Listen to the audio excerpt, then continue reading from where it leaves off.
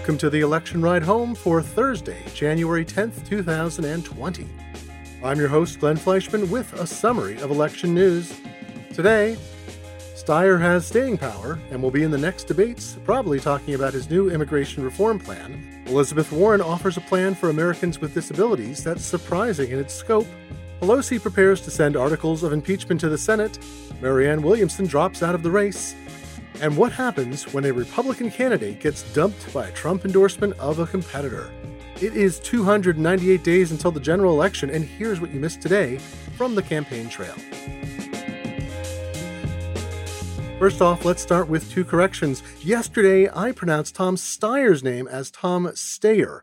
I deeply regret the error, which I attribute to my training in the German language. However, Tom Steyer is going to stay here, because two new polls released today within the deadline to qualify him for the Democratic National Committee's next candidate debate on Tuesday, January 14th, put him at or above the necessary threshold. This is the fourth time he'll be in a televised debate. Steyer had already met the donor threshold achieved through heavy Facebook advertising for low dollar value donations that would allow him to qualify. He has spent $20 million so far on Facebook. Fox News offered up two polls on Friday that showed Steyer with 12% in Nevada and 15% in South Carolina. Candidates could qualify by achieving 5% or higher results in four national polls or by hitting at least 7% in two state polls in any of four states, including Nevada and South Carolina, as well as Iowa and New Hampshire. Steyer had recently received 2% support in a qualifying Iowa poll and 3 and 4% in qualifying New Hampshire polls. The Nevada and South Carolina results are the highest he's seen of any kind so far.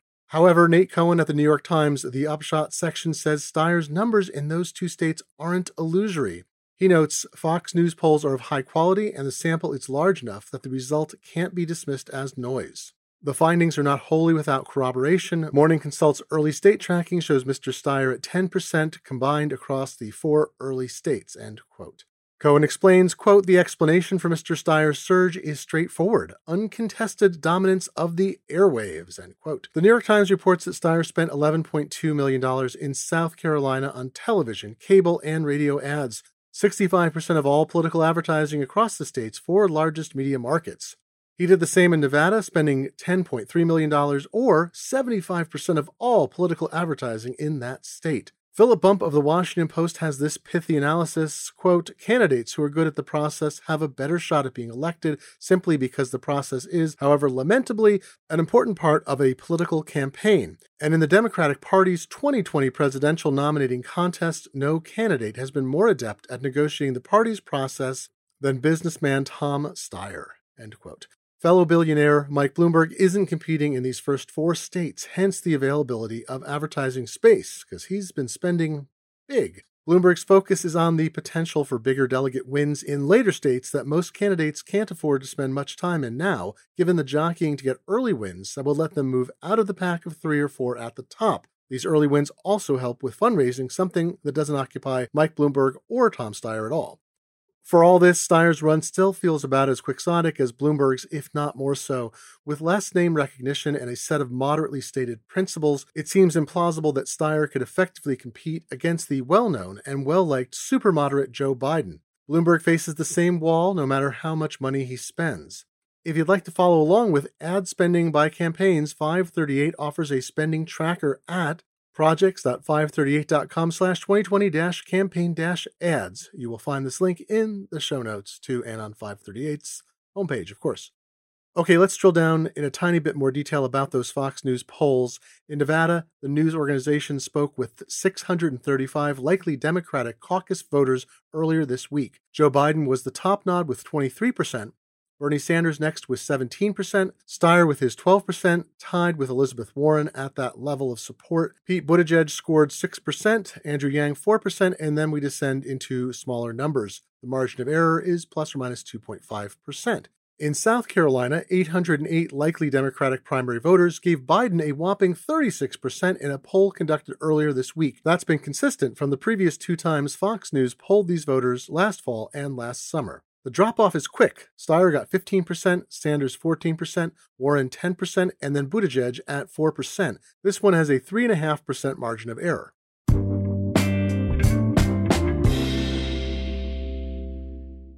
I want to double back for a moment on Steyer because regardless of his chances to win the nomination and his general moderation, he's using his bully pulpit to advocate for some particular progressive issues. Today, he introduced his immigration plan, which upends current policies and goes far beyond anything envisioned in the last couple of decades under George W. Bush, at one time a strong advocate of immigration and reform for broken policies, and under Barack Obama, who proposed change and implemented some of it but had an overall mixed record. Steyer called for a new category of immigration for those fleeing climate change. While he said as president he would spend to help other countries cope with the effects of dramatic change, he'd also find a pathway for people to come here. Steyer said he would start in his administration by rolling back a number of Trump policies. He'd put DACA back in effect, an Obama executive order that allows people who entered the country as minors without proper documentation or authorization to remain indefinitely and legally work. This is typically parents who brought their minor children here. But he would also put into place a plan that allows parents of such children to remain, as well as parents of children who are permanent legal residents. He would cancel the Muslim ban, and he would end family separation at the U.S.-Mexico border. But Steyer went further, saying he would also end contracts with private prisons and detention centers, and he would decriminalize unauthorized border crossings. Right now, it's a misdemeanor to cross without proper processing. Entering and claiming asylum or claiming asylum at an authorized border crossing is legal and protected under federal and international law. While he advocates a strong border, he said his focus would be on eliminating human trafficking and the smuggling of goods, drugs, and weapons. Steyer said, quote, "Our immigration system has been plagued by racism and has reflected values dramatically different from those on which our country was founded. As president, I will begin the healing process from Trump's cruel and unjust approach. I will make it my duty to not only undo the policies that are systematically attacking immigrant communities of color, but create a system that allows immigrants of every background a chance to build a life in our country," end quote. Staking out a position this far in opposition to Trump, though not necessarily that dissimilar from Republican positions of the last 30 years prior to this administration, may make those ideas become a more viable part of the immigration discourse.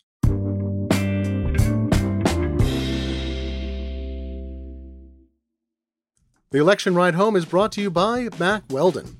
Mack Weldon knows we all need a variety of garments to get through the day. Underwear, socks, shirts, and undershirts for this time of year, and hoodies and sweatpants and more on top of that. They make all these kinds of clothing using premium fabrics and smart design and make shopping for it easy. Mack Weldon's clothing stands up to whatever you can throw at it, but it's also comfortable. They like to say it's better than whatever you're wearing right now. They even engineered their own fabric for your comfort. Their lineup isn't meant for a particular purpose.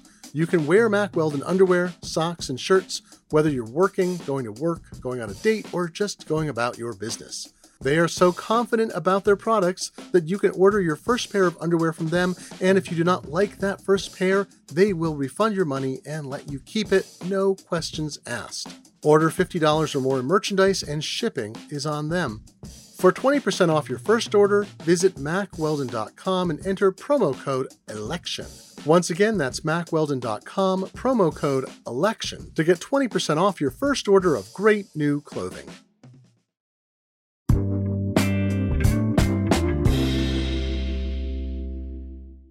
Elizabeth Warren released one of her many plans for action last week, this time on federal changes that would significantly improve the lives of and independence of people with disabilities, particularly helping them move out of poverty. The New York Times reports that Warren spent months building the plan with input from about a dozen people with disabilities. About a quarter of adult Americans have a disability of some kind, and it's an audience of voters often overlooked or even mocked. Famously, or rather infamously, candidate Donald Trump performed a cruel reenactment during a rally of the way in which Serge F. Kovaleski presents himself. Kovaleski is a Washington Post reporter who has arthrogryposis, which limits how his joints work. That on-screen performance in August 2016 was something some people thought would tank his campaign. It did not. Democratic candidates have apparently put real time and effort into listening to the disabled community, and 4 now have comprehensive plans, with Klobuchar adding hers this week to Julian Castro and Pete Buttigieg's. Castro's plan was previously the most praised for its reach and understanding.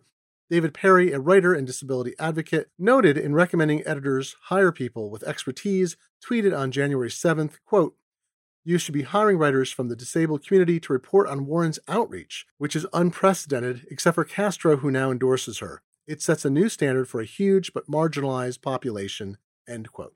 The New York Times report quotes Jason Dorwart, a theater professor at Oberlin College who is quadriplegic, saying, "It is the most comprehensive thing I've seen in my 20 years of looking at these things." The Times notes, quote, "The plan is sprawling, touching on healthcare, education, employment, social security, technology, housing, incarceration, police brutality, and environmental justice," end quote. I confess I'm not educated enough in this area, and merely reading about what Warren and other candidates' plans cover was enlightening to understand what is not funded or is underfunded for people with disabilities. Warren's plan in particular wants to move people out of poverty, a common condition in America for those with disabilities, because of complex rules governing the amount of income and work one can do without losing benefits, while benefits are often insufficient to provide the income for a secure, basic standard of living. This includes eliminating a loophole to the minimum wage that allows employers to hire people with disabilities at a lower rate, sometimes for just cents on the hour. The catch-22s are endless. The Times notes, quote, "Mr. Dorwart worked part-time over 2 months, but both paychecks arrived in 1 month, exceeding the income limit and costing him his Social Security disability insurance. That meant he had to pay out of pocket for the aide who enabled him to get out of bed and into his wheelchair, which in turn meant he had to take out more student loans and rely on GoFundMe campaigns to get by," end quote. Unfortunately, despite the Americans with Disabilities Act being a key initiative of the George H.W. Bush administration, providing stability and allowing greater productivity among people with disabilities has become a partisan issue. For instance, the Trump administration wants to revise rules that cover payments from Social Security to people with disabilities. These payments are currently made to 16 million people who are subject to routine reviews. The Philadelphia Inquirer noted in December, quote, "Merely getting benefits is an extraordinarily difficult task, often taking years and requiring applicants to compile reams of documents, then state and restate their cases in front of hearing officers, adjudicators, and judges." The administration wants to change rules and reviews in such a way that hundreds of thousands of people would be kicked off the rolls. As a result, even if a Democrat with a plan wins the presidential election, they will likely face opposition from implementing changes if one or both chambers remains in the hands of Republicans.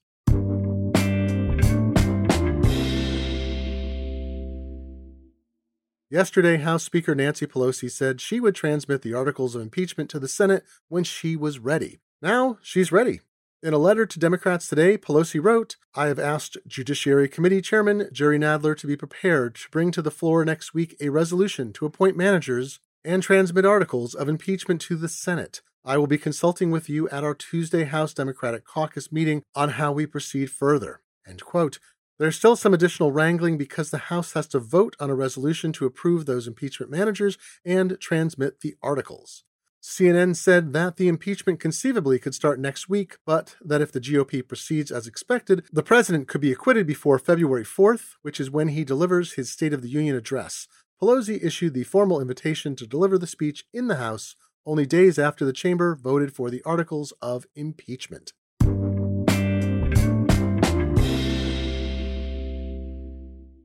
There is now one fewer Democratic candidate in the nomination race. Marianne Williamson has officially dropped out. Last week, she had laid off her entire campaign staff, so this move was expected. She appeared in the first 2 DNC debates, but never achieved significant national polling support and has largely been ignored for the last few months.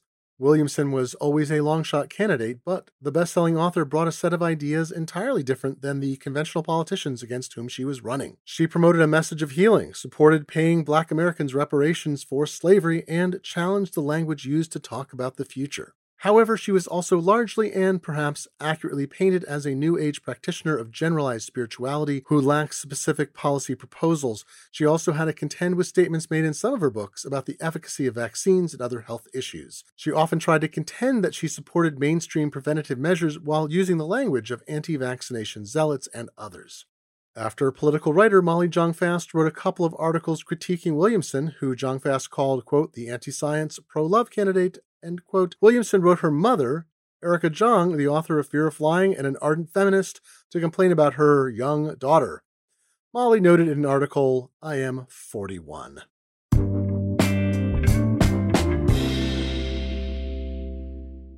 Finally, a cautionary tale. The House and Senate will be fiercely contended over this fall. While it's not impossible, Democrats have a big lift to find a majority in the Senate or take it to 50-50 with a Democratic president and vice president, allowing tie votes to break in their favor. The House seems more likely to remain in Dems' hands, but all House elections are local, and many 2018 elections were won on the basis of a few percentage points shift. That's why it's important to watch when President Trump drops his oar in a race and muddies the water. He often supports more polarizing Republican candidates in the primary season who then lose in the general because of their extremism when considered by the full pool of voters. The latest example is David Richter, a Republican candidate for the GOP nomination for the 2nd Congressional District House seat in New Jersey. Richter was the frontrunner when the Democratic incumbent Jeff Van Drew opted to switch parties because it seemed unlikely that Van Drew could find re-election as a Democrat based on voting against the articles of impeachment against Trump. Trump rewarded the switch by endorsing Van Drew for the race, which has put Richter out in the cold.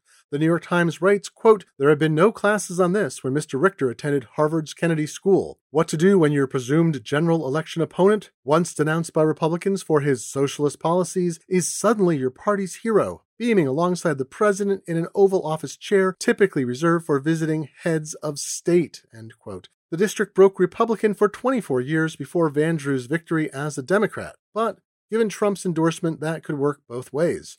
Contending for the Democratic nomination for the seat in the wake of Van Drew's party defection are 5 candidates, including, as of January 6th, a Kennedy. Amy Kennedy, who introduced herself in a campaign video as a former schoolteacher and a mother of 5, is the wife of former House member Patrick Kennedy, who is the son of the late Senator Ted Kennedy. It's going to be a much-watched race for the popcorn consumption value as much as the importance of the seat.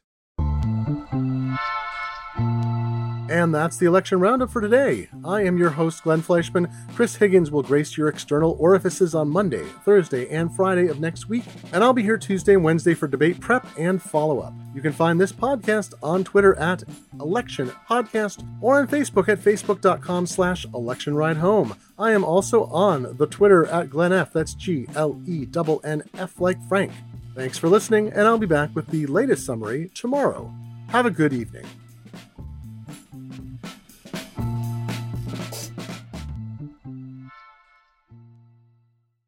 One, 2, 3, 4.